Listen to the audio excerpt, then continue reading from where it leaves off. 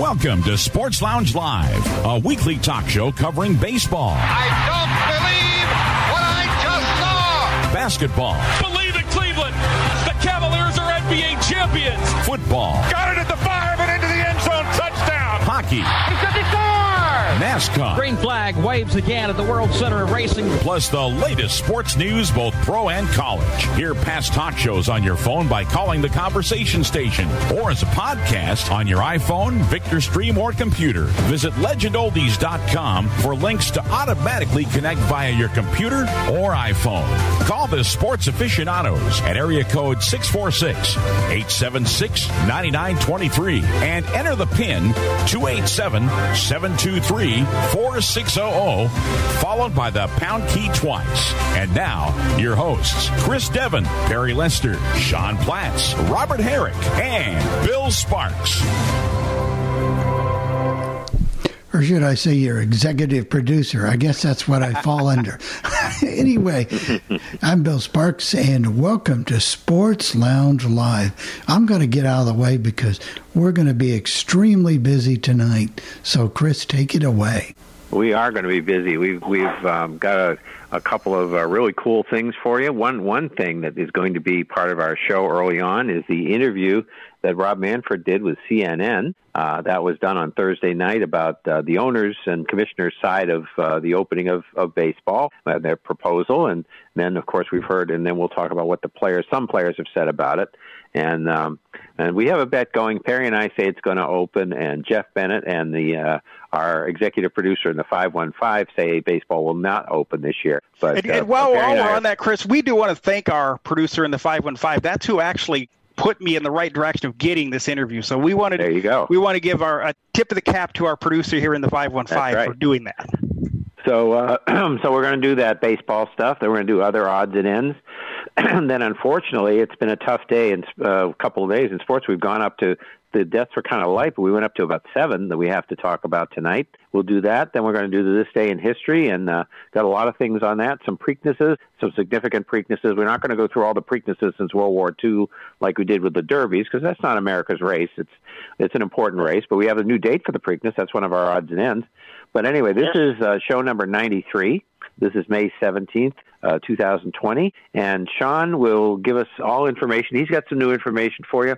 And then while he's got the floor, he may as well do the NASCAR update and recap, because we did have an actual sports event today, which is pretty unusual these days. We had one, and then we had sort of one with the Golf Skins game. It was a charity event, but I don't have the results on it. But anyway, yes, we have some new ways to get involved, of course.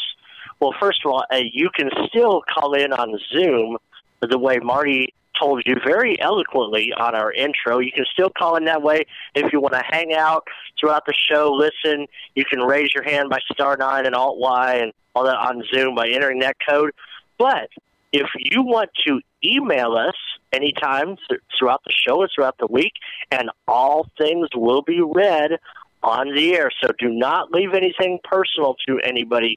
Send that to personal email addresses, and as people get them up here, we'll let them give them out to you. But send it to sportslounge@allthingsradio.net, and it will be read on the air.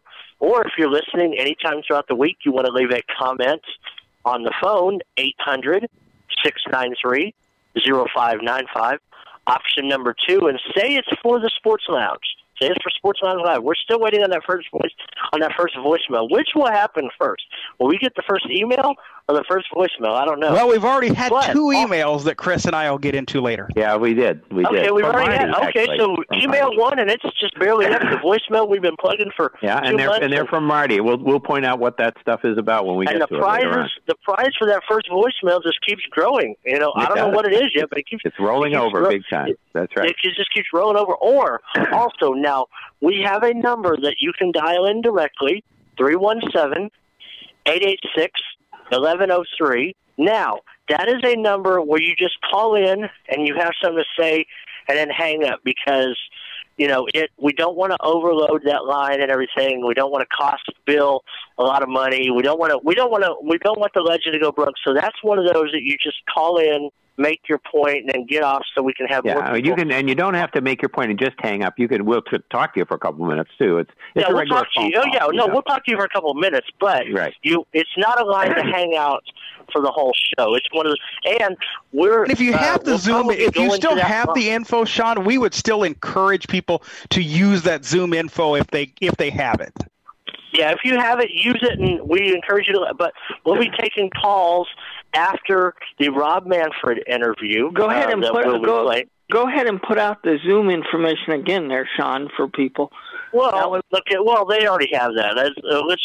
Marty did it about 5 minutes ago, actually. Yeah, Marty did it. So anyway, let's get into actual sports, live sporting event. I watched a bit of this. It was pretty interesting. NASCAR, they had the 400. What was the name of that? The Heroes 400. Does that mean that money was going to go to some of the charities for the virus, or was that what they were doing? I think some advertising money was going, but I mean they're still going to make their money because this is an actual race. They're going to make of course, the winner, Kevin Harvick, came in first. Alex Bowman second. Kurt Busch third, Chase Elliott fourth. Now, what they're going to be doing on Tuesday, there will be an Xfinity race. That's prime time on FS1. And then Wednesday prime time, they will be doing, I believe that's also on FS1, they will be doing another Cup race in Darlington. Both of those will be 8 o'clock start. Yeah, both of those are 8 o'clock. And Sunday night, it'll be going on while we're on here, the traditional Coca-Cola 600 from, that will be going from Charlotte. And then Monday they'll do the Memorial Day. They will do the truck race. Tuesday they will do the Xfinity race, and then Wednesday they will do another Cup race. All of those from Charlotte. Now I don't know the names of the races, what they're calling this Wednesday and next Wednesday, but we'll have time to figure that out. But that is your live sports. Like I said, I don't know today. We also had a match Sean, where everything went. While we're on NASCAR, let's stay there for just a second. I had said last week that I'd heard an interview with Dave Moody, and he said that it would really sound very much like you're used to. Was that true today? Yes, it was, because you don't hear the crowd. Not very much. And that's exactly what he said. You normally don't hear the crowd anyway. Visual, people see the crowd, but even here, I think they did a way of focusing on the track and everything. But you don't hear the crowd anyway, so it wasn't really much. Now the golf, I did flip over. It was kind of interesting when you hear somebody hit a good shot and you don't hear anybody cheering. But it was basically a charity golf exhibition match. But it was Dustin Johnson, Rory McIlroy versus Ricky Fowler and Matthew Wolff. Now next Sunday is the other charity event, which is Tiger Woods and is it Tiger and Tom Brady versus Phil and Peyton Manning? Or that's correct. You got it. Okay, I couldn't remember if Brady was with Tiger, and that'll be on TNT. And that starts at 3 o'clock. 3 Eastern. 3 o'clock Eastern. So that actually can work out dovetail pretty well with the NASCAR. If you wanted to watch the golf and then the NASCAR, you could probably pretty much do that. But that's pretty much our live sports. Of course, other things, we're not giving you results. German Bundesliga soccer, they came back yesterday. I flipped by it. It was kind of interesting hearing soccer with no fans. That was kind of that was a strange and later on, John, we'll go over. You have info on how that is set up, and we'll talk about that when we get into the we'll do that. We'll do that in the odds and ends, along with the NASCAR, how they've done it. Yeah. And I'll give they're using those two as models. And last night, of course, UFC had fight night. They're already saying highest rated ESPN event besides The Last Dance, and which Last Dance tonight, final episode. Yeah, the final two episodes are tonight. Final 2 episodes tonight. It's the highest rated, other than The Last Dance and the NFL schedule and the NFL draft.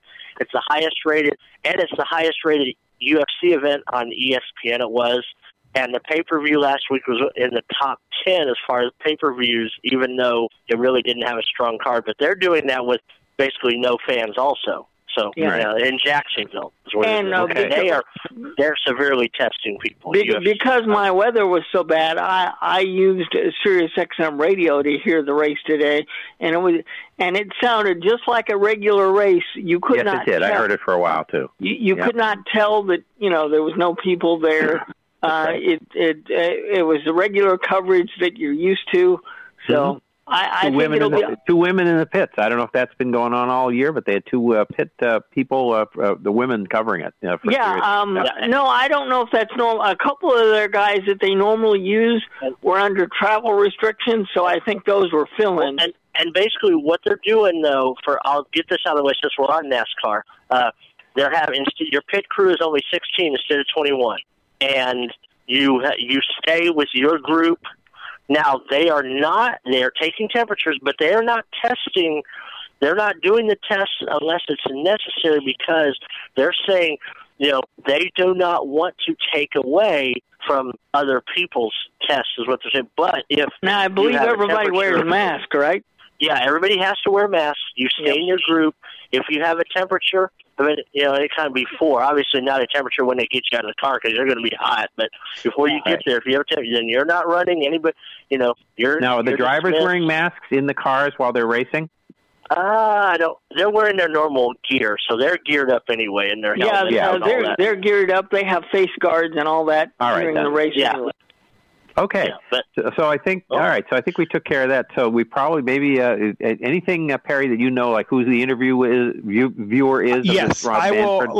I'll set the interview in just a second, but real quick, go ahead, Jerry. Real quick. Okay, question: Did they have on Sirius XM the channels where you hear the drivers talking to the pit crew and all that? No, I didn't check that out, Jerry, because my weather was bad today, but. They had Channel 90 and they did their normal coverage. I don't know if they had the driver and pit. No, they normally do, and those are normally in the 200s. But you have to go through the list and see which ones were available. Yeah, they never tell you ahead of time what they are, I don't think. No. So we're ready to go with the Rob Manfred interview, and what this is. It's an interview done on CNN the other night. It was a town hall meeting that they did. Now, I did not record the whole thing. I just got the interview with Rob Manfred because that's what we wanted for our portion. And it is about primarily the health, but they go into the finances just a little bit. And the interviewers with Rob Manfred will be Anderson Cooper and Sanjay Gupta. So, Bill, whenever you're ready, go ahead and run the interview. Commissioner Manfred, thanks for joining us tonight. Just in terms of where baseball stands right now, how likely is it, do you think, that Americans are going to get to see Major League Baseball this year, and what might it look like? Well, I think it's hopeful that we will have some Major League Baseball this summer. We are making plans about playing in empty stadiums. But as I've said before, all of those plans are dependent on what the public health situation is and us reaching the conclusion that it'll be safe for our players and other employees to come back to work. You said empty stands. For the players then, does it rely on access to testing, frequent testing or repeated testing, or what are the kind of the parameters you're thinking about? Well, we have developed extensive protocols. A key to those is frequent testing. All of our players would be tested multiple times a week, PCR testing to determine whether or not they have the virus. That testing would be supplemented less frequently by antibody testing as well. And is there what happens if a player just thinks it's too risky still, Commissioner?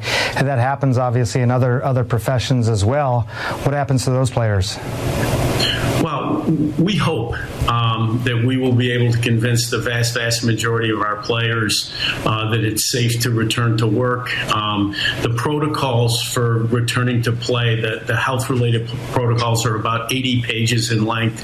They're extraordinarily detailed. They cover everything from how the players will travel, private charters, how those charters have to be cleaned, who has access to the ballpark, strict limits on number of people, tiering of employees employees. So even those people who are in the ballpark will be isolated in general from the players. So we'll hope that we'll be able to convince them that it's safe. At the end of the day, however, if there's players with either health conditions or just their own personal doubts, we would never force them or try to force them to come back to work. They can wait until they feel they're ready to come. I think one of the things that comes up, and people have been reading about this, it's that the Players Union has indicated that it won't agree to this because it's a pay cut, and obviously there are players who are talking about the risk not being worth it. You're going to try and convince them, obviously, that it's safe, but what about just the optics of this overall, Commissioner? I mean, 35 million people have lost their jobs in the country. There's a fight that's going on over money at the MLB. How do you handle the optics of this?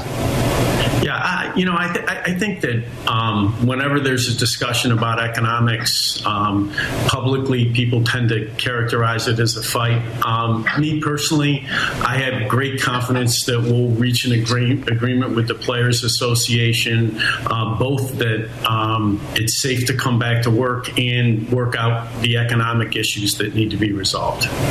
Do you have a sense of how many venues could be used, or how many?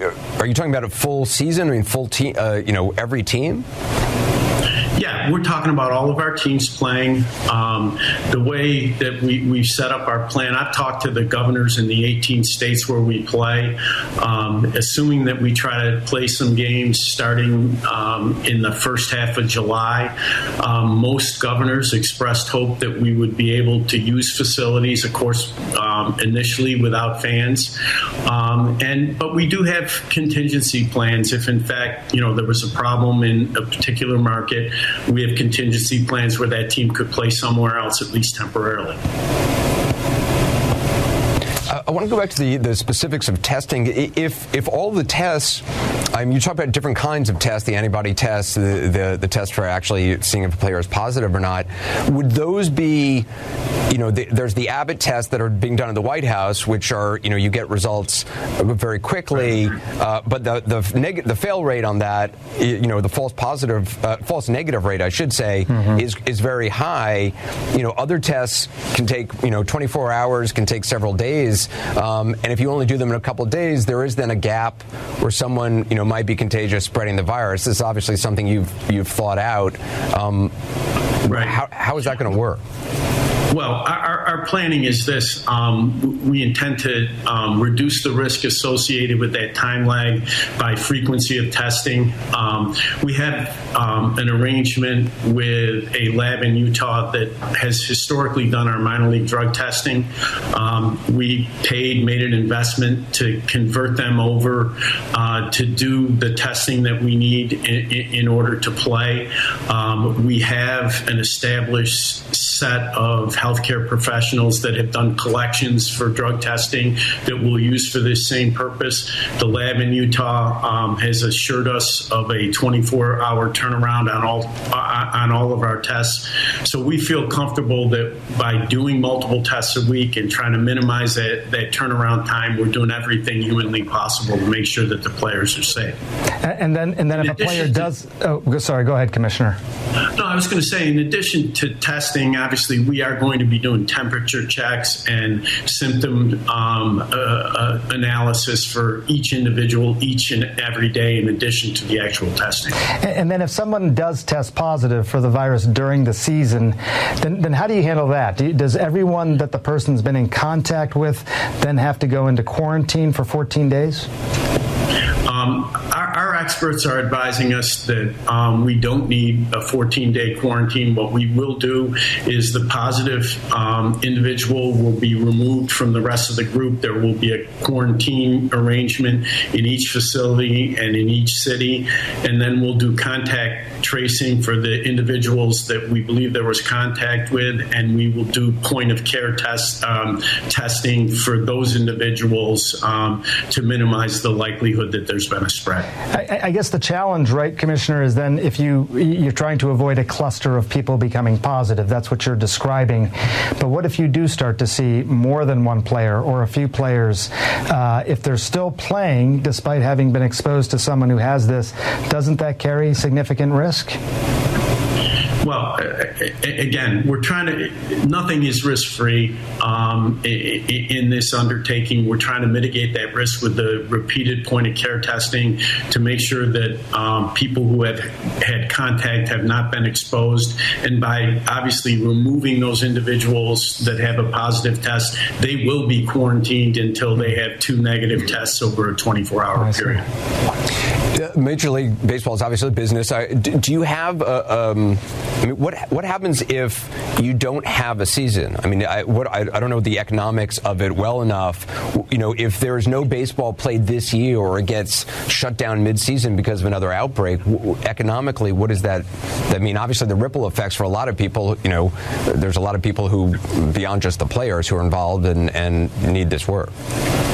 Yeah, the economic effects are devastating, frankly, for the clubs. We're a big business, but we're a seasonal business. And unfortunately, this crisis began at kind of the low point for us in terms of revenue. We hadn't quite started our season yet. And if we don't play a season, the losses for the owners could approach $4 billion. That's incredible, $4 billion. I mean, it's obviously it's such a big part of American culture, and in times of crisis, something like this can bring people together. You think back to President George W. Bush after 9/11 when he threw out the first pitch at Yankee Stadium, Game 3 of the World Series, how much that meant to people. Do you feel like people need baseball right now? That this will help kind of unite, or at least kind of give people something to focus on?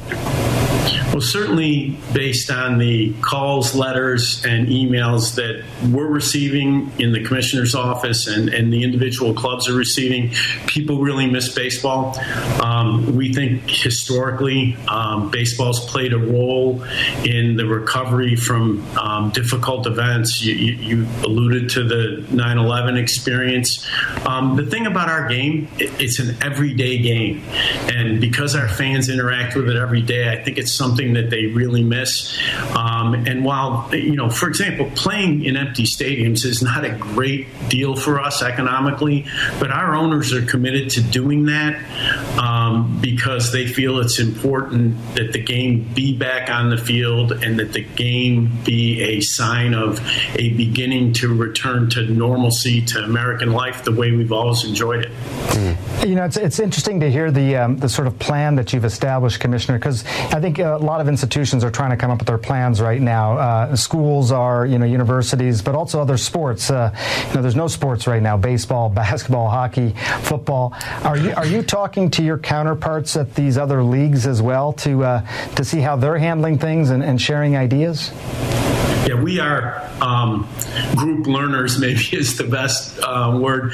I'm having extensive kind of ongoing conversations with the commissioners in the other major North American sports, listening to what their plans are, what they're thinking about in terms of timing. Maybe most importantly, putting our heads together on what sorts of protocols work in sports.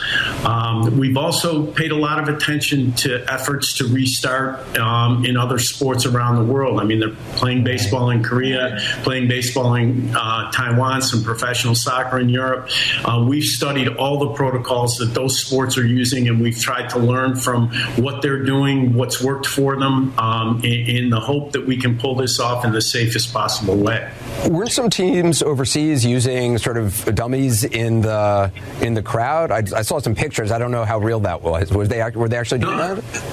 That did actually happen. There's been a lot of conversation about playing in empty stadiums and what it's like from broadcast perspective. We have great broadcast partners, including AT&T, and we've had some nice conversations with them about things we can do from an enhancement perspective to make up for the fact that there aren't fans in the stadium and make that television product absolutely the best product that it can be. I'm curious, Commissioner. To point out, AT&T is the parent company of CNN. That's right. I'm curious, Commissioner, when you think about this, just your mindset, are you thinking that this is temporary and that we're definitely going back to everything the way it was before in a year or two, or will there be some long-lasting changes in terms of the season length or other things? I I think I'm hopeful that we get past this and we return to, our business as we've traditionally known it. Our approach from the very beginning, however, has been to try to think through contingencies and, not assume that everything's going to go right going forward. So we have thought about changes. We've thought about things like even changes to rules of the game that we're going to use in 2020 that we think are necessary to, get the game back on the field, get the games played, and get people off the field as quickly as possible. And just lastly, personally, what are you doing with no sports? I mean, you're the commissioner of Major League Baseball, but you're also a fan. I'm sure you're working harder maybe than ever before, given all that's going on. But what do you watch? Yeah, well, I absolutely am working more, and I'm a bad television consumer. When I don't have sports, I don't watch that much television. I actually have been reading a lot and trying to do other things, exercising. I have not substituted other television watching for live sports, and I guess somebody in my job has to believe there's no substitute for live sports. Commissioner, we really appreciate your time, and we wish you the best. Good luck. All right. Thank you very much. All right. Take care. I spend a lot of time in the backyard, and I'm the center of attention at summer barbecues. In '96, I made some of the tastiest s'mores. And in '09, it was me, your backyard fire pit, that accidentally started a wildfire when a summer breeze carried one of my embers into some dry brush. Spark a change, not a wildfire. Visit SmokeyBear.com. Brought to you by the U.S. Forest Service, your state forester, and the Ad Council. Only you can prevent wildfires. Hope you enjoyed your meal. And I just want to say, he's lucky to have a brother like you. Lucky? Caring for my brother is far from easy. But he's a part of me, like my arms and legs, so I'll be his. No time for tired. Nothing can disable this love. He needs me, but I'm the lucky one, even though I need help now and then. If you're caring for a loved one, visit aarp.org/caregiving for care guides and community support for your strength. Brought to you by AARP and the Ad Council. What if I told you that a tornado was going to happen tomorrow, right where you live? That it would touch down at exactly 3:17 p.m., and I told you the exact path it would take. You would, of course, prepare. You would talk with your loved ones, and you'd make a plan today. It's true, I can't tell you a tornado will strike tomorrow, but shouldn't you have a plan anyway?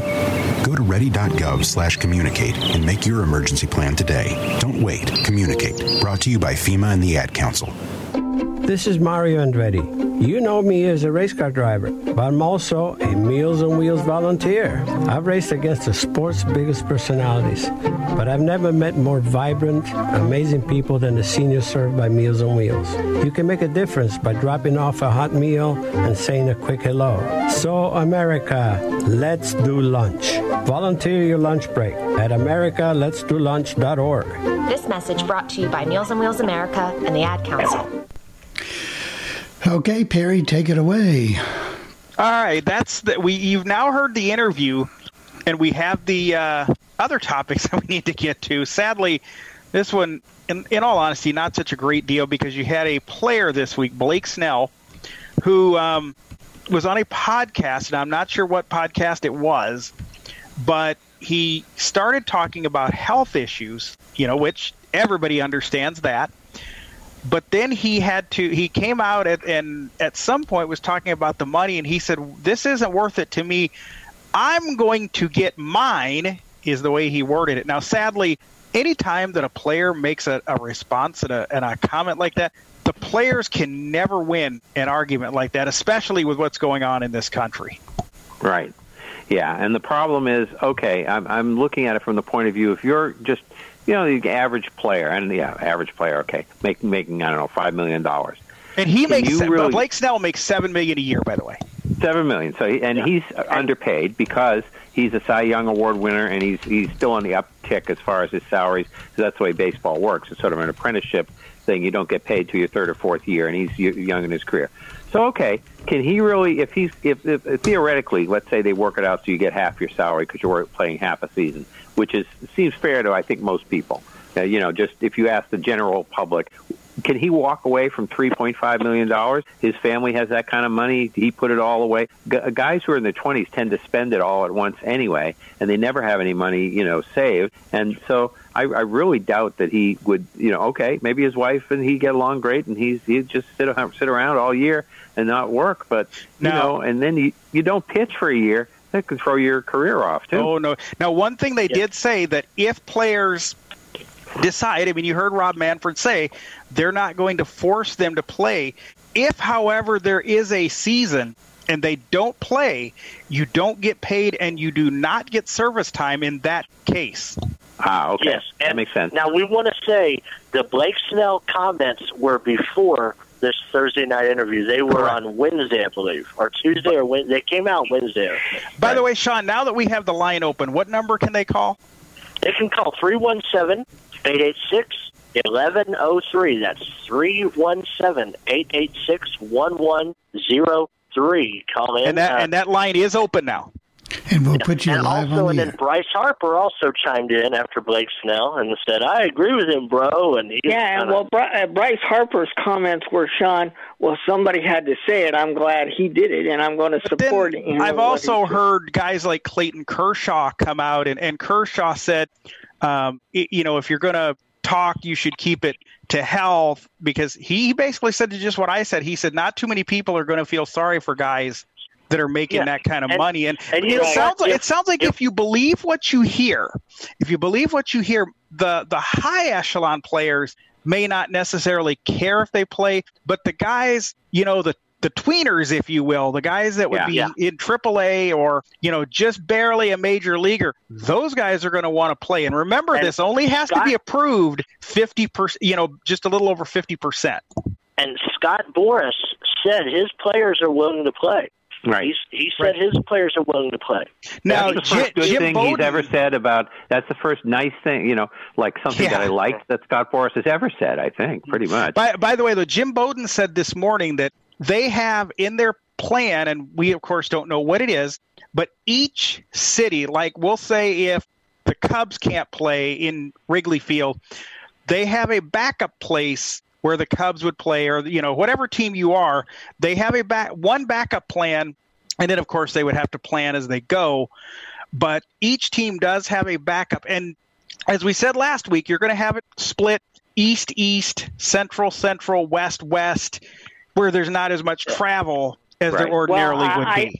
I do know our governor here in California has basically told all professional sports teams,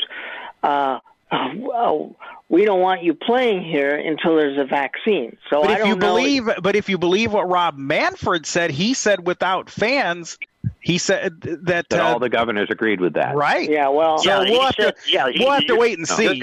I think your governor has said that with fans. Your governor said that with fans. He said he did not say it without fans. Right. Now, without fans, you wonder. I don't know what the AAA situation is for a lot of teams, but if there's no fans involved, shoot, the Cubs could play in Des Moines here. They have a very nice, nice AAA. They have a very nice AAA complex here they could use. And if the California teams can't, they're all in Arizona. They could use their Arizona sites, and like New York, the Mets and Yankees, if they can't, they can use their Florida site. Right. Bowden did say this morning, though, Sean, they would like to not do that because if they're going to do that, they would like them to play in a major league facility because the TV things are the better for TV and all that. So he said they would really prefer not to use the spring training, but here, AAA games are on TV sometimes here, so that wouldn't be anything new. Right. Yeah, that would work for. They could play in the Cubs too. They NESN televises Paw Sox games, so that could work. And here's the thing, though. If there's not a season this year, it's not going to be because of what they've planned the virus and everything with the testing. It's going to be because the Players Association screwed this up. And I've been going round and around, back and forth with our friend David, the Ultimate Sports Fan, who informs us of all of the deaths. And I'm like, if they get an attitude like what Blake Snell said with the unemployment, and he's like, well, I'm going to get mine. And if they say, well, we're not playing because we want to get paid, look at what 94 did. And it took baseball overlooking with the steroid era in 1998. Look at what that did. Baseball is also the popularity among the casual fans and the younger fans and people has already been dwindling. Correct. Now, the hardcore, and take yourselves out of the equation. You three, you guys, lifelong baseball fans. I mean, I was. It's not my favorite anymore like it used to be when I was a kid. I do watch it, though. But you guys, I mean, a lot of us will probably still watch it. But take us out. Let's say someone who's already like, I'm finding other things to watch, other things to do. That could knock baseball even down lower than that number 3 peg if the players, and it won't blame the owners. They would blame the players. Well, I think one thing Rob Manfred said, and I think that Perry would agree with it, is when you have somebody come out like was done here with Blake Snell and Bryce Harper and all that, and some owner may pop off at some point because we have when you have these debates in the media, if you looked at the headlines for many things that have been settled, like the 2011 NFL stuff, and this player says this, and the leadership of the union said that, and the leadership of the owners said something else, and they patched it up, and Robert Kraft came in and worked on it. That's all forgotten when it's like labor. It's like a woman in labor. They always say, they forget how much pain they were in. This all gets forgotten. If they go to spring training June 10th and they start the season July 1st or July 4th or something, people will just be happy it happened and they'll forget about all this. Well, one thing that Steve Sachs was saying, and Steve Sachs, of course, one of the hosts on Sirius XM, and of course being a player, and then he was a coach. He said if baseball, if the last time we seen them was November 2nd last year. Yeah. And you don't see them in a meaningful game until late March or early April next year. He said, if you think 94 was bad, he said that will look like a cakewalk compared to what this would look like. And that's what I'm saying. I'm not talking about this year if you don't see them July. I'm talking about what Steve Sachs saying. If for some reason they don't play this year, and it's not because of the plan that they put in, and it's because of the players, and they don't come till March or April next year, yeah, Steve Sachs is totally right. I think our bet, Perry and I are saying they're playing, and we have Jeff Bennett and saying no, and Perry's wife in the 515. I'm still saying they're playing. I'm going to say they're playing, but if they don't, it's not going to be because of the virus. It's going to be because of them. That's right. Okay. But how about this, Robert? Are they playing or not in your mind's eye? I believe they're going to play. I've always thought they're going to play, but with all this bickering back and forth, it just looks bad. It does, but that doesn't mean that a couple weeks from now. And hey, if Blake Snell doesn't want to play or Bryce Harper doesn't want to play, okay, the game will go on without a couple of players, and it just will, and it's too bad for Tampa Bay and Philadelphia because they've got divisions they're trying to win. There's going to be a competitive race, and that's correct. People will start getting into the race. You start, and your team starts 3-0 or 0-3. You're going to start paying attention again. So in our unscientific poll, Bill, what say you? Play or they're not going to play? Play. Okay, right. So I think, Chris, we're at least in the majority at this point. That's right. I'm still saying they're playing, but I'm at 90%. I'm at 90%, but I'm scared the players are going to screw it up. I don't think they will be. I think you'll see a few because Jim Bowden ran down a list this morning. We have Pam, and we'll get to her in just 1 second. But he ran down a list of players this morning who have health conditions.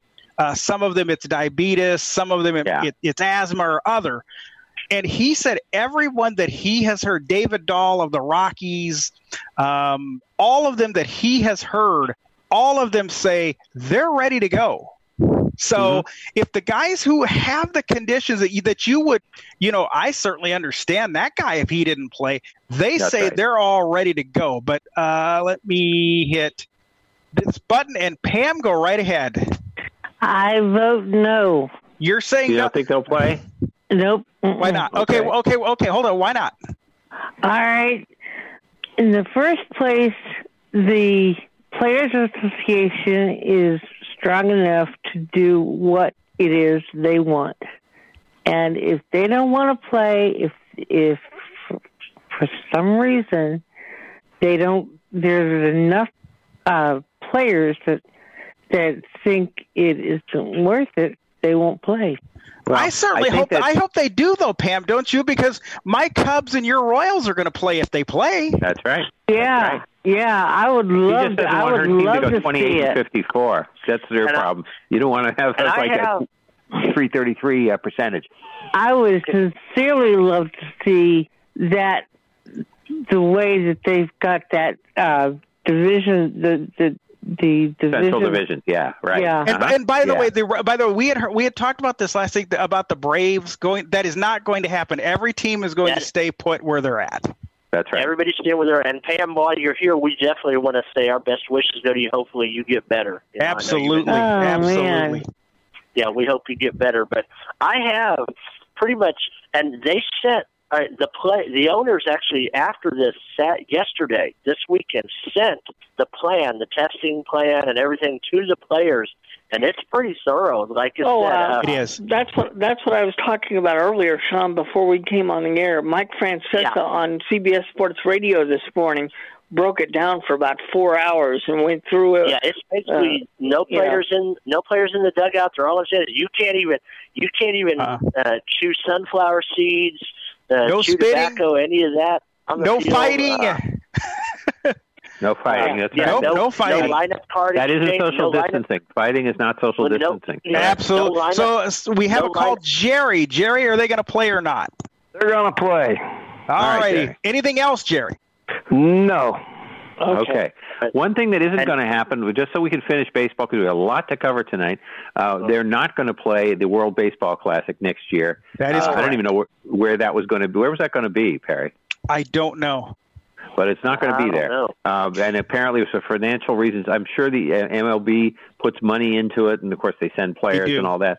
And I'm sure that's part of it, and all the leagues, around the world who would be. And I think one of the reasons for it, Chris, A, financially, and B, I mean, we don't know how long, they think now maybe the end of October, very early November, but they don't know that. I mean, what if, some bad situation would happen and they would have to take a break? So I think they're just, but it sounds like 2023 or 24. For me as a baseball fan, though, that's not a big deal. I would listen to it if it was on, but I don't pay that close attention to it. Yep. Okay, so we do have other odds and ends to get to beyond baseball, but this was very good, especially having that Rod Manfred interview. And so this one is one that Sean brought to light. What's going on with Duke and Zion Williamson and this family, and what the heck is all that about, Sean? Well, I can. Okay, well, I'll go ahead and get to that. I was going to get to the other breaking news since we were talking about COVID stuff first, but I'll go ahead. There's COVID all through this. It is spread through our whole sports report. But we'll do basically what happened. Okay, Duke and Zion Williamson are being sued by Prime Sports. And they're turning it over. They're going after Duke, Zion Williamson. Yeah, Duke and Zion Williamson. Duke and Zion, Duke and Zion Williamson and CAA, his current agency, and they're trying to say that Zion Williamson shopped himself around his mother and stepfather to get the best deal. And they said, what is it going to take to go to Duke? And Duke did this.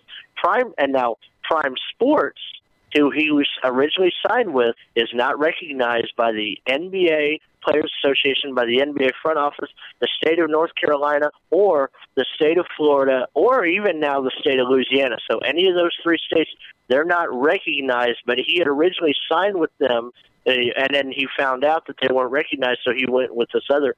They're suing him for breach of contract, but they're trying to say that there were shenanigans with him and Adidas. They're going at, and Nike with various things, with him, with Duke, with all, they're basically throwing everybody under the bus because they're not recognized. Their contract ended because if he had done a contract in the NBA using them as an agency, his contract would not be valid because they're not allowed to use Prime Sports. So he signed with this other, and they're suing because they're like, well, wait a minute, he backed out of his contract with us, even though he couldn't. So that's basically what's going on there. Okay, and then you're right. I forgot about the breaking news on the COVID virus front here. So why don't you run that down? One we found out on Friday.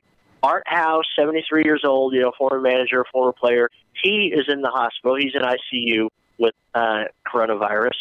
So, and it sounds like from what I heard this morning, he may be getting just a slight bit better now. Yeah, it sounds like he's getting better, but the one who I just heard about this a half hour before we came here, Dexter Manley, former Washington Redskin, he had pneumonia and COVID-19. He's in the hospital and ICU on a ventilator. He's only 61 years old, so that's one that I just found out about a half hour before we came on. So okay, now we have more crime for you to. Again, these are stories that Sean found out during the week. You got a little problem down in Miami, a little crime for a couple of cornerbacks. DeAndre Baker of the cornerback for the Giants and Quentin Dunbar with the Seahawks, I believe.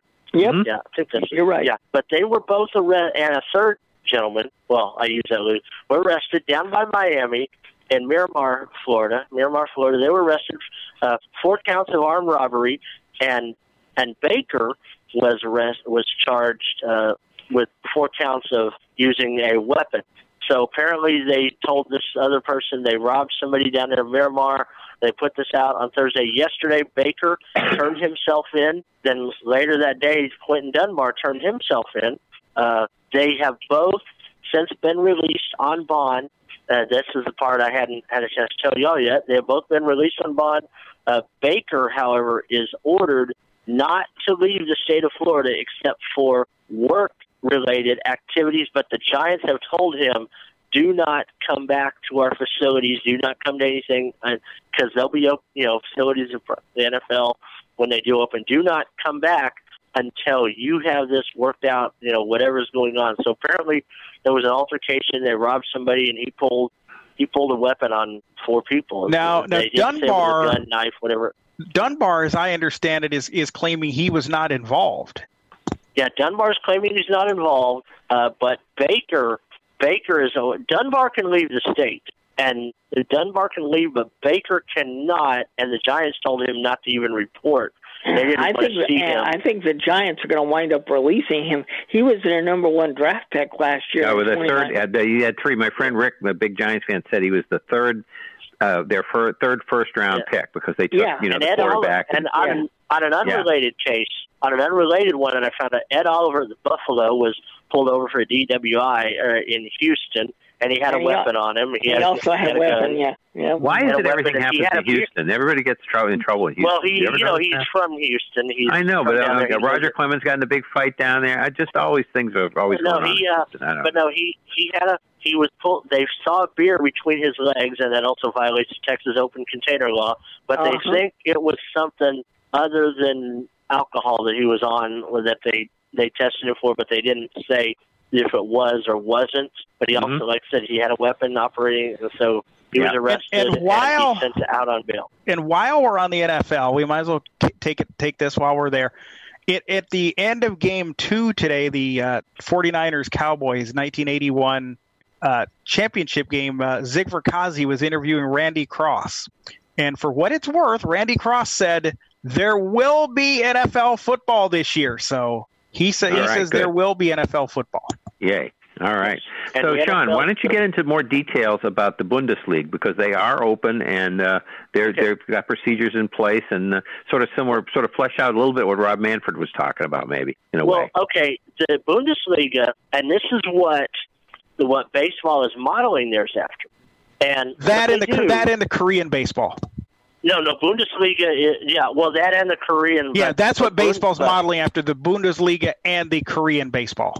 But what Bundesliga is doing, they opened up yesterday. For those of you that know, Bundesliga is the German soccer league. That's like that. English Premier League and Spanish La Liga are like the Major League Baseball of soccer, the NBA of soccer. Those 3 are kind of the top.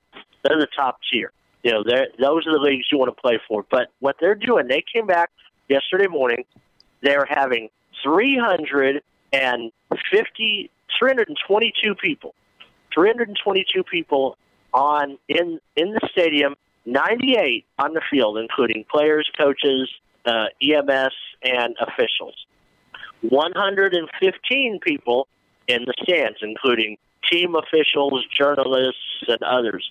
and 109 on the exterior, basically security to keep people from trying to come in. So baseball is modeling it after that. Now, baseball's they're not going to do like Korea and I don't think they're going to put. No, they're not going to put dummies in the stands. Fans. No cardboard people in the stands. But Korean baseball is doing something very similar to what they're doing. But yeah, they're modeling. The NBA is looking at this. A lot of the leagues are all looking at how Bundesliga and Korean baseball, and surprisingly, it's a lesser known, but NASCAR modeled theirs after the professional bull riding, where you stay in your group, you do. So professional bull riding has been going on, but I'm sorry I don't have any of those results. We'll try to get those for you. Yeah. Now, before we hit the deaths, we got a few more odds and ends. We do. But NBA, we're hearing what, Sean? The latest I had heard was the high-end players like the LeBron James and players like that are less likely to want to come back than the lower-end players because the high-end players have pretty much collected all of their pay. Well, yeah, but I'm also hearing that some of the high-end players are okay, but a lot of it are the players that are out of contention, like the Warriors. The Warriors are not. They're already in off-season mode. Yeah, they said they don't want to come back. They know there's. What I've also heard is what they could do now in the East. Orlando had a pretty good, like a 5-game lead over Washington, but you got like the West where you had Memphis, Portland was pretty close, New Orleans and Zion were creeping in. I've heard what they could do, what they may end up doing if they do this, is doing like 7, 10, and 8 and 9 in each conference, doing like a 1 or 3 game, and then just starting it that way. Yeah, having an they could do that. Yep. And the two places that are still on the table are Disney in Florida, in Orlando, or the MGM in Vegas. Those are the two that are really on. But and you said that they wouldn't take both. They're not thinking of Orlando in the East and Vegas. No. Everybody's going to be together. Everybody's going to be together. They want it all. They want it all there. That way, they can just keep going with playoffs. They want it at one place. Yeah, but that 7, 10, 8, 9, 2 out of 3s. That sounds good. That's a way to start. Yeah, it would be. Yeah, I mean. But they want it all. I think the NHL, Robert, is talking about 12 teams in the playoffs, right? That's what I heard. They've been going back and forth on different plans. I really don't know which plan they're talking about this week. I've heard a 24-team plan. 12 teams in each conference, right? Yeah. And I think that's where they're headed, but. And so what you'd have is the top 4 would get buys, probably either the division leaders or the top 4 point getters at this point would get buys. Right. And then 5, 12, 6, 11, 7, 10, 8, 9 would play series of however many games. Yeah. And then they'd move on to the next round. And I think in hockey that's fair because you have a lot of teams. And yes, there's going to be Team 25 or Team 26 that's going to feel left out and was in contention. And there were. When we ran down those standings, there were a lot of close fights in the NHL. But what can you do? You need to especially in the West. Somewhere. Especially in the West. Yeah. Where would these take place? North Dakota still? Well, they're talking about North Dakota, New Hampshire, and I'm not sure about the Canadian cities because Canada. There's a travel ban between U.S. and Canada, so I'm not really sure how that would work out. Well, I think around when Canada, because remember Canada sort of said they were going to pull the plug on things till the end of June. So probably around that time, that's when things will get ironed out between the two countries and we'll start to see some travel back and forth, assuming there's not a big flare-up somewhere. And the NBA has delayed the combine, and they've also delayed the whole thing as far as declaring for the draft and coming back if you don't sign an agent. Right now, the draft is still on for June 25th, but look for that to be delayed. Yeah, I think that's going to be moved. So also another thing that's being moved, we got a date for the Preakness now, right? What are we going to do, October 3rd? Is that when the Preakness is going to be? Yes, October 3rd. And we don't know if there'll be fans or not yet by that time in Maryland. We don't know that. And Mike Francesa, who owns horses, he said, as far as the Belmont is concerned, they want to do it as early in October as possible because he said if you wait till late October, early November, the conditions are not going to be conducive to racing. And they'll be running into those that want to run in the Breeders' Cup also. Yeah. So he's not sure what the Belmont's going to do. The only thing the Belmont has decided is racing returns for them without fans on June 4th. But and yesterday, racing returned to Churchill Downs without fans. But one of the things about horse racing to remember is, and this helps a lot of states and helps the economies and different things, especially once the casinos open in different states, which different ones are starting to think about that, like in Vegas, they're talking about that. Right. Because a lot of the people do OTB, off-track betting, and so that's going to help the states because the money goes in, you can bet in the casinos or in other tracks. Once the tracks are open to like casino style seating, even if there's no racing, if there's racing somewhere, they can bet on it, and that helps the economy of all those states that are losing all the gambling revenue. Right. One state that's trying to get revenue whatever way they can, Arizona has said we're open as of Friday or yesterday, whatever. They're open for anybody wants to play anything there. They're ready to go. They're going to just be ready to do it. That's right. Yep. Let's see what else we got here. Okay. Well, this is one I hadn't put out, but all right, the Bare Knuckle Boxing Association, which, from what I understand, they're only sanctioned in Wyoming, is Bare Knuckle Boxing, and they want to pay Mike Tyson and Evander Holyfield $20 million apiece to come in and fight with them. Matter of fact, I was on another radio show last night talking about this, Sean. They're very serious about having these two fight, and they've offered $20 million apiece. But so far, neither one of them has publicly stated whether they're interested or not. The only state that sanctions is Wyoming. Yeah. So if they fight, it would probably be Laramie, Wyoming, or someplace like that. So or who knows? Somewhere like Saudi Arabia or somewhere like that, where that crown prince is always bringing people over, the sheiks over in the Middle East. But again, you've got the travel bans to consider. So. Okay, now the big mess that is really developing in all of this is college football. So, Sean and Perry, why don't you just talk about all the SEC and the Bob Bowlesby, the Big 12 commissioner, and the ACC. California, we've got a total train wreck in progress with college football. And that's because primarily, Chris, that's primarily because the NCAA has really no control over college football. Correct. That's the reason it's a train wreck. And the NCAA said they're going to let the conferences. Now, I want to correct. Originally, earlier in the week, I thought it was all of the University of California schools and the Cal State schools. It was not all of the University of California schools. Apparently, UCLA is the only one in the University of California system that says they're doing their classes online. But all the Cal State schools, like your San Diego State, Fresno State, those schools are going to online. But however, the SEC is planning on, if they can already, they're planning on a season whenever. What they've done is they've opened their offices and they've opened their workout facilities for players to come work out. But players can only be there so many at a time. You have to social. They're doing this whether it's September, November, January, whatever. They're doing this. Big 12 is going to allow their coaches, their schools, to resume on June 1st, where players can, if you live near the university, you can come and work out at your university facilities, because their thing is, hey, they need a place to work out, and we can do it based on each state, their gym regulations. They're doing the whole no more than 4 people at a time, very similar to the way the NBA is doing it. Big Ten or the ACC, I think, is looking at other things. So are some Big Ten schools. They're looking at how they want to do that, but it's not really. The SEC is still going as if, hey, we're going to play in September, but I think they're still open to January, but they want that as a last resort. They do, and you can.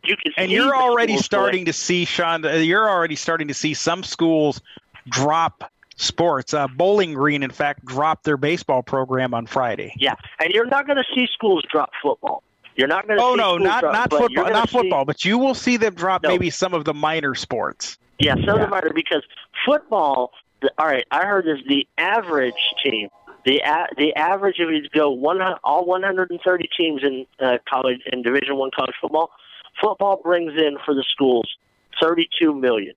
The other, and that's average. Now you have your big schools like Texas, Michigan, Alabama, where it brings in 150, 200 million. But then average is $32 million. Most of them, it's in that 20 to 30 million range and what they bring in. The other 32 sports combined bring in $35 million. Basketball brings in about $10 million. Now, for the NCAA itself, that is their funding, but basketball, to the individual schools, it brings in about $10 million apiece. Then it goes to women's basketball and college baseball are kind of tied, depending. And then hockey is slowly down about $2 million. Then it just unless you're in the SEC, college baseball does bring in money.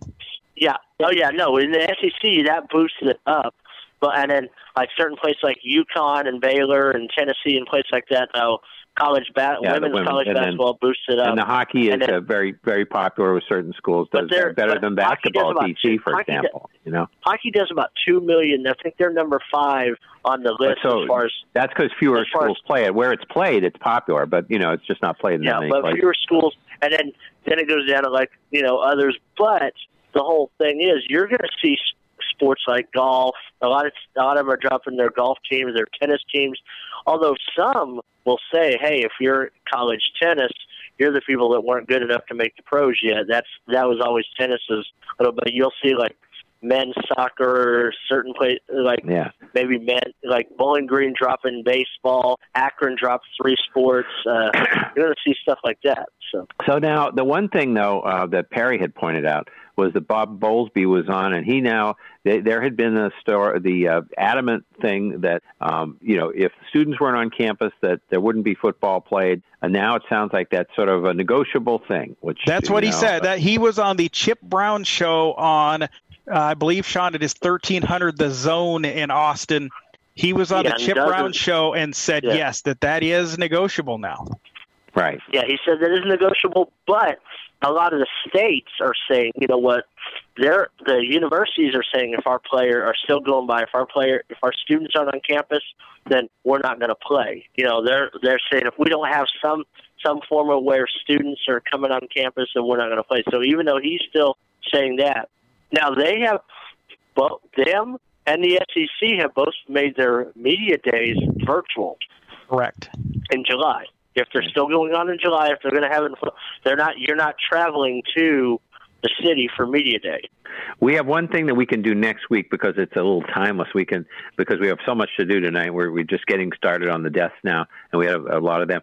But Sean had a thing that he got about people who retired too early, either because of injury or just they decided to retire. Yeah, we'll do that next week. We can do that next week. That would be an interesting discussion. So, okay, we can start on our deaths here. The first one, some of these people I haven't heard much about before, but John Teerlink. No, me neither. I don't know. 69 years old, defensive end for a year and a half with San Diego Chargers in 74 and 75. Then he was out after that with a knee injury. And then defensive line coach and defensive coordinator, Eastern Illinois. He was there from 78 through 79. Then defensive line coach at Illinois itself, 80 through 82. Then defensive line coach for the Cleveland Browns, 89-90, and the Rams, 91, and Minnesota, 92 to 94. And then Detroit in 95 and 96. Denver at 97 through 01, and then the Colts from 02 to 12. He was there a long time, and he got 3 rings for the Super Bowl in 32 and 33 with Denver, and 41 with the Colts. And he taught players to aim for the knees. Apparently, in 96, he was suspended for a while, or had a talking to by Paul Tagliabue about that. And they said, that isn't nice. Don't do that anymore. And he said, I won't, sir. And he was able to coach some more and do all that stuff. The next guy is Don Zimmerman, a wide receiver for the Eagles. Don't really remember him either. 70 years old. Philadelphia Eagles, 73 through 76. Green Bay, 76. He just played 1 game for the Eagles in 76 and 2 for the Packers in 76. 53 receptions, 601 yards in his career, 5 touchdowns, and 2 fumble recoveries. Then we have Johnny McCarthy, and I kind of know about him, but I sure don't remember him being with the Celtics, but it says he was, so we believe David USF. He gets these things right. Okay, he was 86 years old. I remember him with playing for the Hawks. He played for the Rochester and Cincinnati Royals in 56 through 58, and then St. Louis 58 through 62. And one ABL game with a season, 62-63 season with the Pittsburgh Wrens. That's that. We keep hearing about that league. That would be an interesting league to find out. They're the ones that started with the 3-pointers. I know that. I remember that. But the Pittsburgh Wrens, the Renaissance was what it meant. And then he played 28 games for the Celtics in the 63-64 season. And that's where he got a championship ring, or if we even had rings back in those days, whatever. He was a part of that 63-64 championship team. He coached the Buffalo Braves in the 71-72 season. He was their coach, and they went 22-60. That was like their third year in existence, or second year, so not too good. And then the first triple-double in a playoff game. In other words, he was the first person to do it, and then others in their first playoff game. And that was on his debut was 3/16/60. It's funny, it says he was on the Hawks in 58, but maybe he was hurt. He didn't play in the playoffs. But anyway, they were in the playoffs in 58 and 59. But it says in 3/16/60, he had 13 points, 11 rebounds, and 11 assists. The other people to have done it was Magic Johnson, LeBron James, and Nikola Jokic, or whatever it is. And that was the other people who did it. So a lot more prominent players than he was, but he did do it. He was a point guard. Pepper Rogers. Now, here's a name I haven't heard in a long time. He was 88 years old. He was assistant coach at Air Force. This is football, 58 and 59. Assistant at Florida, 60 through 64. Then UCLA assistant from 65 and 66. Then he became the head coach at Kansas from 67 through 70. And what David USF didn't mention was he guided the Kansas Jayhawks to the Orange Bowl in 1969, where they were ranked 3. I think that's their only Orange Bowl appearance, I believe. Yeah, I think so. They beat Penn State, who was ranked 6th, 14-13. I had Miss A tell me about that. I knew that he was like really the coach of the year, and I'm sure he won that award because Kansas before that hadn't had much going except Gale Sayers and John Hadel, and after that we know they haven't really done too much. Then he coached at UCLA from 71 through 73, Georgia Tech from 74 through 79, and the USFL Memphis Showboats in 84 and 85. And yeah, he was there for both seasons of them. I remember him there. Yeah. Okay, and then let's see, we had that was in 84 and 85, and then the CFL Memphis team, the Mad Dogs, 90 and 95, and CFL had other. I had forgotten about it. I didn't realize they had all these teams. I knew they had some American and U.S. teams. They had a team, and David just listed them for us just for fun. Baltimore, Birmingham, Las Vegas, Sacramento, Shreveport, and between 93 and 95, all those, and Memphis we just mentioned. And what happened was Baltimore won the Grey Cup, and then all of a sudden the American teams disappeared. Yeah, kind of funny how that. And he was a vice president for football operations in Washington from 01 through 04. So there you go. And let's see. And complications of a fall. He then after that had a stroke and a heart attack. Bob Watson, here's a prominent ball player, 74 years old. He played for Houston in 66 through 79, 1 game in 66 and 6 games in 67. Then he made the Astros full-time after that. On June 23rd of 79, he was traded to the Red Sox. He played well for the Red Sox that year in 79. Then he went over to the Yankees as a free agent from 80 through 82, and then Atlanta in 82 through 84. And then he made 2 All-Star appearances in 73 and 75 with Houston. He had 295. He had 184 home runs and 989 RBIs. And then let's see, what else do we have? And 80 and 81. Oh yeah, postseason he did very well for the Yankees in 80 and 81. He had 371 in the postseason of those two, 23 hits and 4 home runs and 9 RBIs. So that was great. And only 2 strikeouts in the whole postseason. Okay. He was a hitting coach for the A's from in 88. And then, Yes, he was. Yeah, okay. Thank you, Robert. Houston, he was the second black GM in baseball. The first was a guy named Bill Lucas for the Braves, but he was the GM in Houston from 93 through 95. And then the Yankees GM from 10/23/95 to 2/02/98, and then that meant he won 1 World Series as a GM in 96, and then 98 through 2010. This is where he's remembered often too.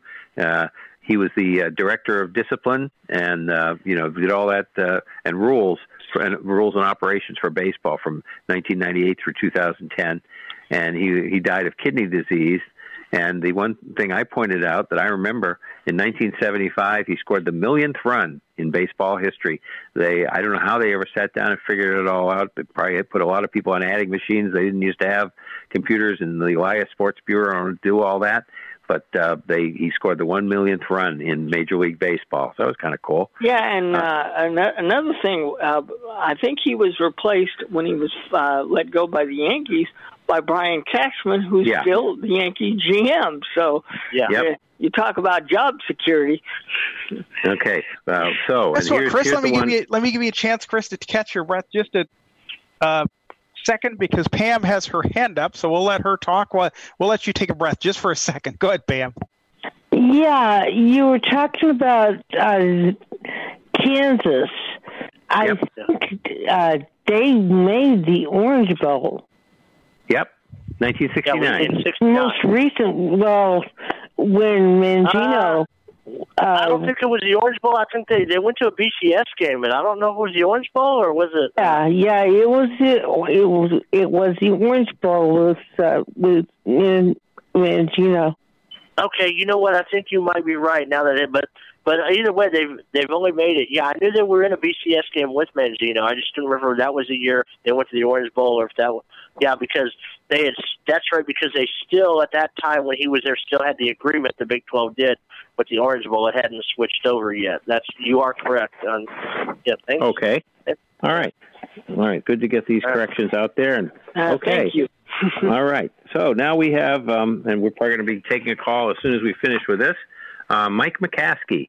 He died at 76 years of age.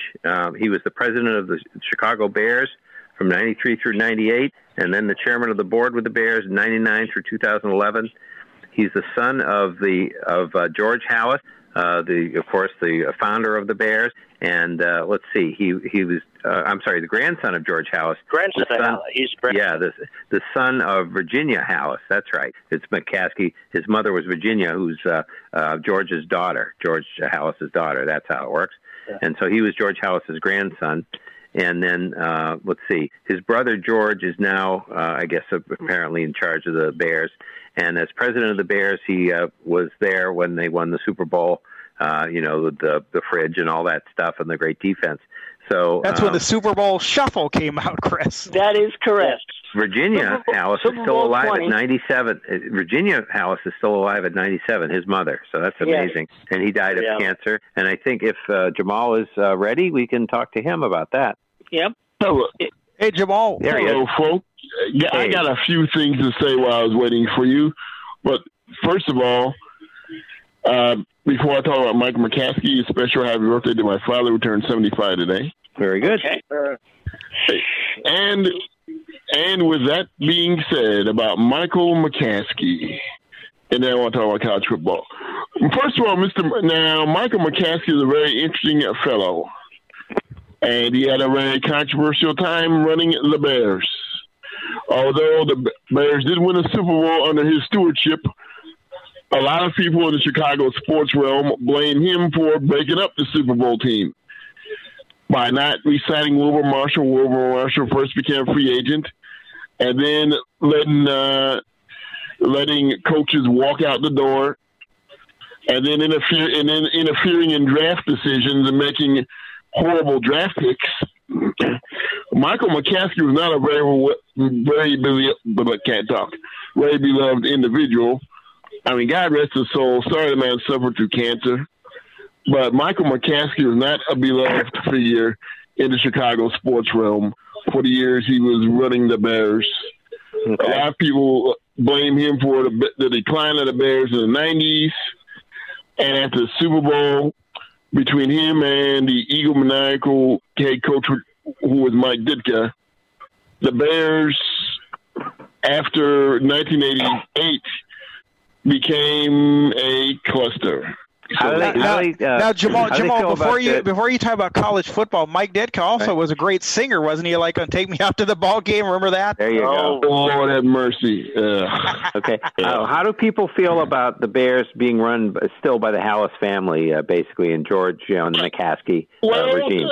There's a lot of people I've heard who were happy with. Well, Virginia kicked Michael McCaskey out of the CEOship of the team when he messed up on hiring Dave McGinnis as a coach. He said McGinnis was hired and McGinnis didn't agree, and that was an investment on the Bears. That's when Mommy took the toy away from little Mikey, right, and gave it to somebody else, and gave it to George. To George, yep. But I'm sure you're going to hear a lot of revisionist history of Chicago radio because no one wants to talk stuff about someone passing. Right. And I'm sorry the man suffered from cancer. Horrible situation. My heart goes out to his family.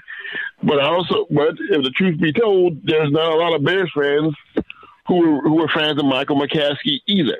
Okay. Give me your college football take real quick, Jamal. Well, as I was listening to y'all details about college football, it sounds like if you take a look at the SEC and the Big 12, those were in states where you did not have what I would like to call shelter-in-place happy governors. Now, California, of course, you got a governor who is one of the bigger shelter-in-place advocates, even though they're opening up a little bit. And what we interested to see is what's going to happen to Big Ten, because if you take a look at the states in where the Big Ten is, you got Michigan, who Whitmer still has that state locked down, and Illinois, where the governor is probably going to wait to loosen things up until the end of this month. But it's going to be interesting. But I think, frankly, college football will be better off. But it's playing their stuff in January, and now you try to play in the fall. Yeah, well, I think the biggest problem is you can't have a playoff system if the SEC plays at one time and the Big 12 and the ACC play another time, and it doesn't work. So you got to, the SEC may want to get ready and practice and do all this, but I think they would bow to the thing, and because you don't want to lose all that TV money for the playoffs. It'll end up being at the same time. Yeah. Yeah, everybody will leave, whether it's starting in September, a shortened conference-only season, then a playoff, or whether they do it in January. They're all going to be at the same time. It all depends. I have a feeling it's going to be January. That's because apparently I wouldn't be surprised if you're correct on that one, Chris. The Power Five had a meeting with good. They talked to Roger Goodell also, so I don't know what came out. And of course, if college football does not play in the fall, that means more NFL games will. That's right, and we'll probably see triple headers on Saturday 1, 4, and 8, or whatever, 1:30, that kind of thing. But we'll get to that. We'll get to that when we need to. And who else, Chris? We got more. We got a couple more deaths. Don't worry. Phyllis George died. She was 70 years old, born 6/25/49. I checked, wanted to see if she was older than me because we're both 70. Found out she is a little bit. She was Miss Texas in 1970 and Miss America in 1971. And then she got onto the NFL Today in 1975. She was there from 75 through 77, and then replaced by Jane Kennedy in 78 and 79. And then Phyllis came back in 80, but she left the show again in 83. For maternity leave. And let's see, she was the wife of John Y. Brown, who was the governor of Kentucky, and I got a little story about that. Yeah, he's not very well loved in Boston, is he? He is not. Okay, let me tell you what happened, and she was in the middle of this, as we understand it. That was what was said anyway. The Celtics were not real good, but they were getting near a playoff berth in 1979, and Red Auerbach had built up some, resources with draft picks and this and that. Well, they decided Red was dictated to by John Y. Brown. They had to have Bob McAdoo because Bob McAdoo had played real well against them with the Knicks, and so we got to make this trade and and this supposedly was Phyllis George's idea. This is what we were told, whether that was just a story. But anyhow, they did get Bob McAdoo. They did not make the playoffs. They had a lousy end of the season, broke their momentum. But then Red was able to turn around and get Dick Vitale to take Bob McAdoo off our hands. And this is when we had a new owner, Harry Mangurian. Dick Vitale took him off our hands, gave back pretty much the resources, draft choices. Those resources were used to get Kevin McHale and Robert Parrish. Don't remind me, Chris. That was an awful Warriors trade. Oh my God! But it all worked out for the Celtics. But it's supposedly Phyllis. So we have two media stars involved in this on both ends. Phyllis George and then Dick Vitale, and Dick Vitale, he's been kidded about that too. That he blew it and gave the Celtics too much for Bob McAdoo. That pretty much led to him exiting and then going to work for ESPN when he started up in 1980. But anyway, back to Phyllis George. Yeah, well, that's basically it. And she died of leukemia. And she also apparently did a primetime special in '94 where she interviewed President Clinton. And then in '98, she did a talk show on the PAX network. Yeah. Okay. And she was pretty good. I mean, she was not.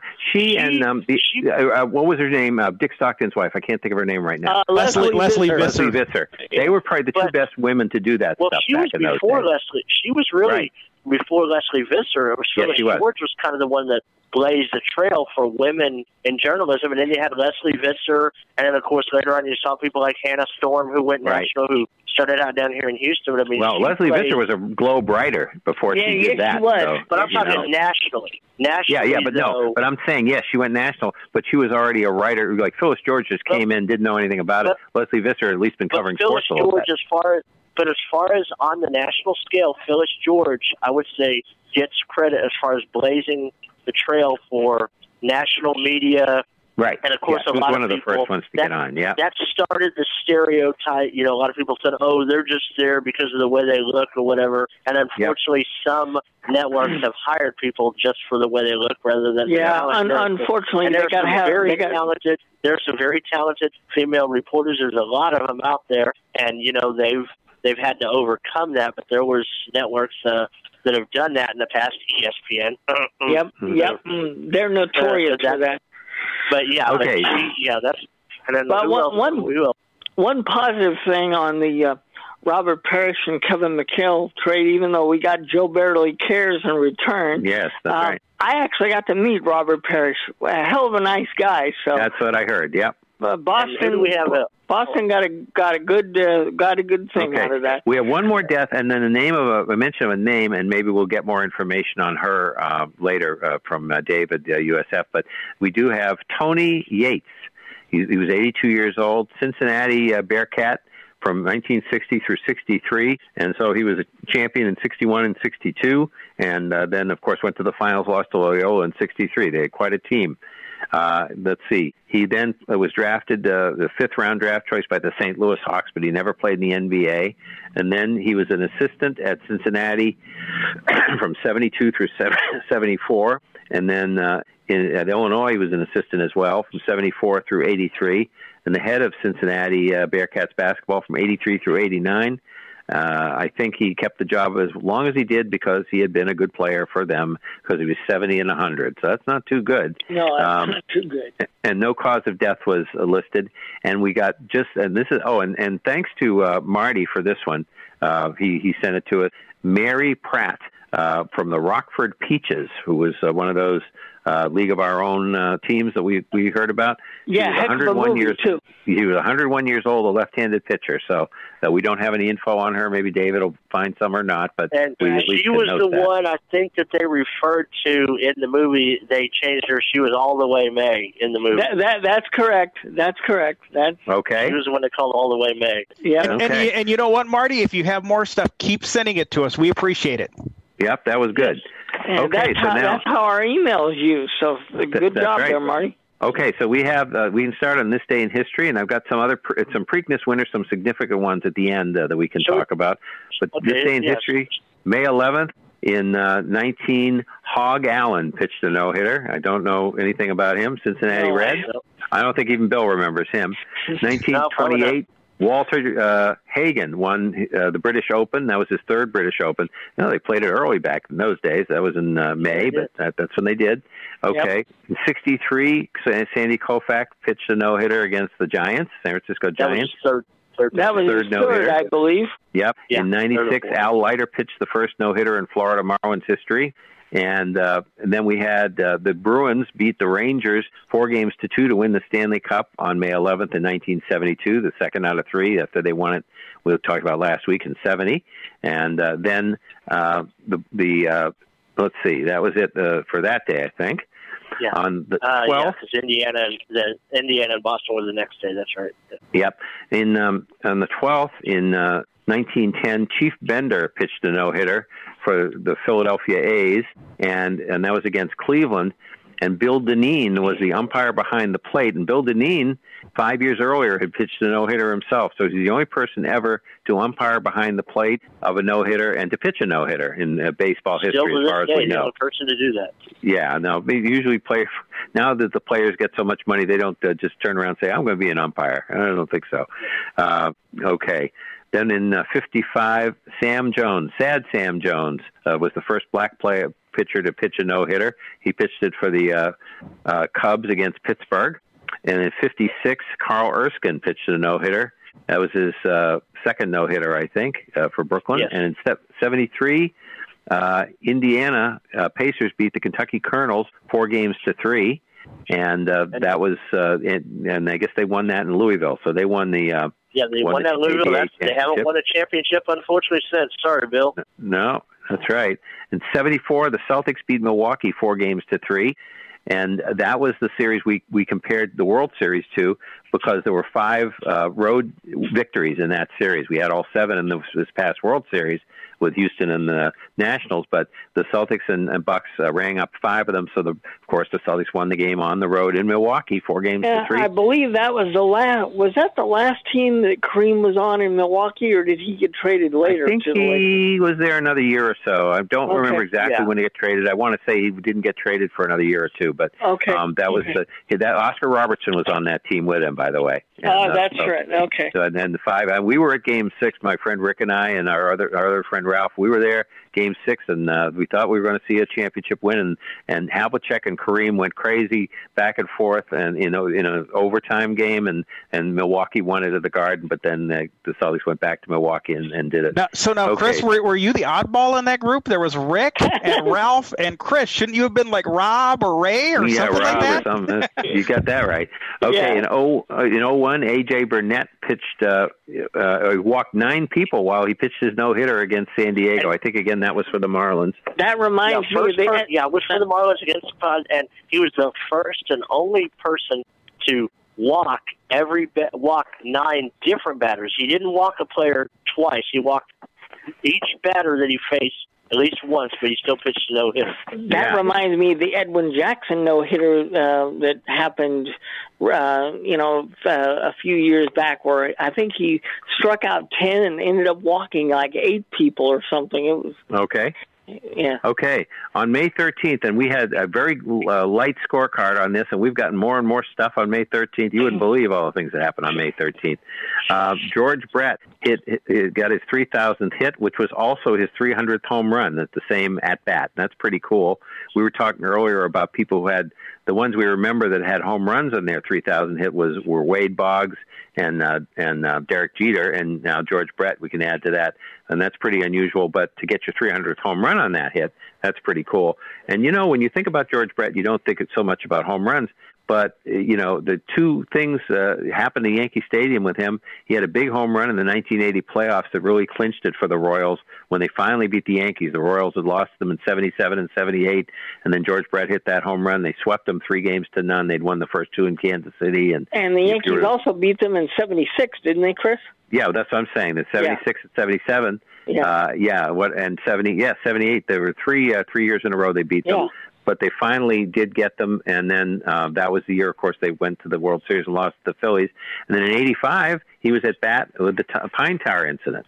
Yes. So that was, and that was he was called out and so forth. So of course, Iowa's Tim McClellan was the plate umpire. West Des Moines, Iowa's Tim McClellan. That's correct. Okay. And then this one David USF gave us. Derek Fisher in 2004. This would have been a Sunday afternoon game. Derek Fisher won a game against San Antonio. Tim Duncan had scored to put the Spurs ahead with .4 left, and then Derek Fisher hit. Was it a 3-pointer? I don't know. It was 3 or 2. Yeah, was 0.4 of a second left. Right. Well, he did it at the buzzer, but Duncan's was 0.4, I think. And Al Michaels and Doc Rivers were on the call. That's right. Yeah. Yep. That's right. So anyway, 2 shots within 0.4 of a second. Yeah. Back to back, which has never happened in the NBA. I don't think. I believe that's the only time it's ever occurred. Now, another thing that came along about May 13th, and again, thanks to Marty for this one, May 13th of 1958, Stan Musial got his 3,000th hit against the Cubs in Wrigley Field. I've heard that call with the kind of young-sounding Harry Carey doing it. Yes. And, and that's pretty cool. And an interesting stat that Marty gave us, Stan Musial had 3,630 hits, and half of them at home and half of them away. That is correct. 18, 15 each. That's amazing. Yeah. So that was the deal for that. And then on May 14th in 67, we had Mickey Mantle hit his 500th home run. In 72, Willie Mays hit a home run against the Giants, and that meant that he was hitting it against his former team. He had just been traded to the Mets from the Giants, and that we're going to be talking next week about people who retired too early. He retired too late. Yeah, he was embarrassing in 1973. I read that autobiography, and he even admits he hung on too long, Chris. Yeah. And then on May 14th in 1981, the Celtics beat Houston 4-2 to win their first Larry Bird championship and their 12th overall. And when they and I was running this down for the group earlier, that they won 2 titles against Houston, and they beat the Lakers the one time, but they lost 2 to the Lakers. So that was, Larry Bird was 3-3 in the finals. And ironically, also with Houston, they beat them with Bill Fitch coaching them. And then they beat him with Bill Fitch coaching Houston. That's right. Yep. That's right. That happened in '86. So anyway, the Celtics won it in Houston on that Thursday night, 4-2. And then in 1977, Montreal swept the Bruins to win the Stanley Cup, 4-0 at Boston Garden. And then Walter Johnson won his 300th game against Detroit also on that day, in May 14th, in 1920, I think it was. Yeah, and in '96. Dwight Gooden had a no-hitter against Seattle.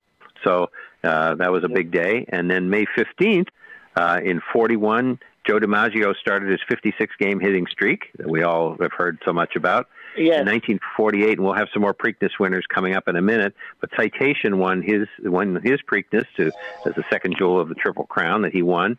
And then in 60, Don Cardwell pitched a no-hitter for the Cubs. He had just been traded from the Phillies. He's the first person to ever pitch a no-hitter right after, in the first game he played after being traded. He pitched it against the Cardinals. The only one. Yeah, the only one. Okay, yeah. Yeah. Okay, let's see. And see, had been traded from Philadelphia. And let's see. I think now we can move on to. You got some more there, Sean? No, I think wasn't there 73 with Nolan Ryan? 71. Oh, Nolan yeah. Ryan pitched the first of his 7 no-hitters. That's right. So then for some Preakness winners, in 71, Ken Anero, the second. Before that, hold on. There's something yesterday that happened. Oh, okay. I was telling you about this in 2011. A document was uncovered on May 16th in Pennsylvania. And remember that it was shot down because people they put the Baseball Hall of Fame in Cooperstown, Abner Doubleday, even though it was proven that that may not have been where baseball started. There was a document uncovered from 1791 with a rule saying that you could not play baseball near the schoolhouse because they didn't want people breaking the window. Right. Okay. And so that meant there was a game baseball. It may have had not much to do with the with rounders or whatever that they always talk about, but they did have it. And of course, we know that Pennsylvania invented groundhogs, so that goes right in there with that. Okay, May 15th in 71, Ken Anero the second won the. And what I'm doing, I'm not running down every Preakness like we did with the Derby, but I'm running down the ones where something significant happened or a significant horse won it, and especially the ones where they won the first 2 and then didn't win the Triple Crown, or were on their way to the Triple Crown. So Ken Anero the second had won the Derby. In 99, Charismatic won it, and of course that was his second jewel of the Triple Crown. And in 04, Smarty Jones won, and that was his first 2, and then they did not win. Those 3 lost. And when we do the Belmonts, we'll talk about the ones that beat them. That's fair. And in 09, Calvin Burrell as a jockey he switched horses, but he won the second. He won the Preakness. I do not remember the name of the horse he won on. Okay. On May 16th in 53, Native Dancer won it. Now, Dark Star had won the Derby, but Native Dancer was a sire of many horses and grandfather, whatever, Northern Dancer and Dancer's Image and these different horses you'd hear about through the years. So he was a very famous horse that earned a lot of stud fees and won a lot of races himself, I think. Because back then, they'd keep racing them, too. Nowadays they retire them as soon as they win. But, there were horses that would keep racing and still be a stud. So in 64, Northern Dancer, there you go. One of his progeny won the Preakness. In 81, it was Pleasant Colony, and I think that he had won the Derby, so that's two for him, the non-Triple Crown. 87, Ali Sheba, same deal. Yep. 98, Real Quiet. You remember him? He won his second race. And in 15, American Pharoah, on his way to the Triple Crown, won the Preakness on that date. And May 17th, today, in 47, and this is always a good story, Faultless won the race, and he beat Jet Pilot. Now, the deal was that Clem McCarthy, who was calling the race, Bill Stern was his color man, and Clem McCarthy was calling the race, and he called it wrong. He didn't see, something obscured it, and he couldn't see it. They even saw in the film why Clem didn't see it. And then he said, "Ladies and gentlemen, I've made a terrible mistake. The winner of this race is Faultless, and I called Jet Pilot, and I am sorry." And so Bill Stern says to him on break, he says, "Oh, Clem, happens to the best of us, don't worry about it."